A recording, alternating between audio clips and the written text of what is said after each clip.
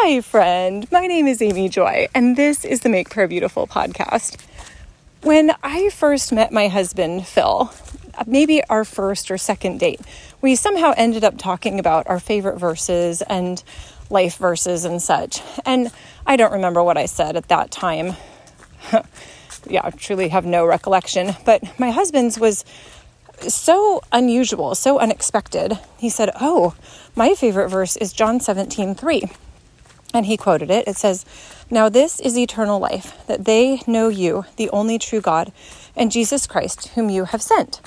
And I was kind of like, okay. And he said, "Don't you get it? This is telling us that eternal life begins now, that it's a definition of it, that we get to know the true God and Jesus Christ, and that's eternal life. We've already entered into it." And there is something so unexpected about that. To me, it's almost like a little sharp slap across the face, like, whoa, what? Oh, yeah, no, that's a really good verse. Wow, okay, I really hadn't thought about that. And so for me, it was fascinating then to say, when it was time for Bob and I to write our book about Revelation 4 and 5, coming out this month, called As It Is in Heaven,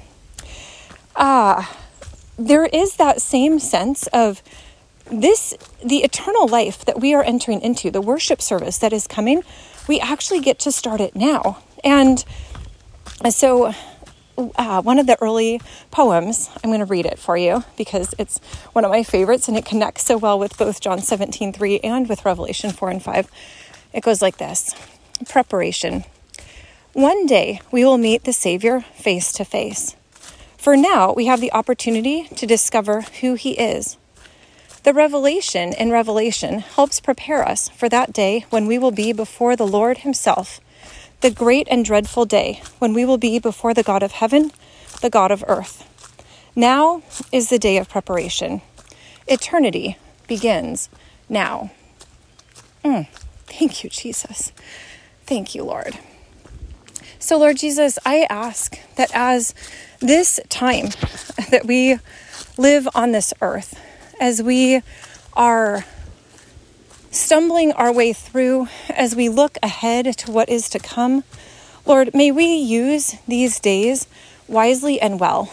May we be so excited, both about what you're doing here, but then also about the glory that is to come. Lord, thank you that you invite us to eternity, not after we die, but as we come to you, that is eternal life. And we are so grateful too, Lord, that as it says in John 10:10, that you came that we might have life and have it abundantly.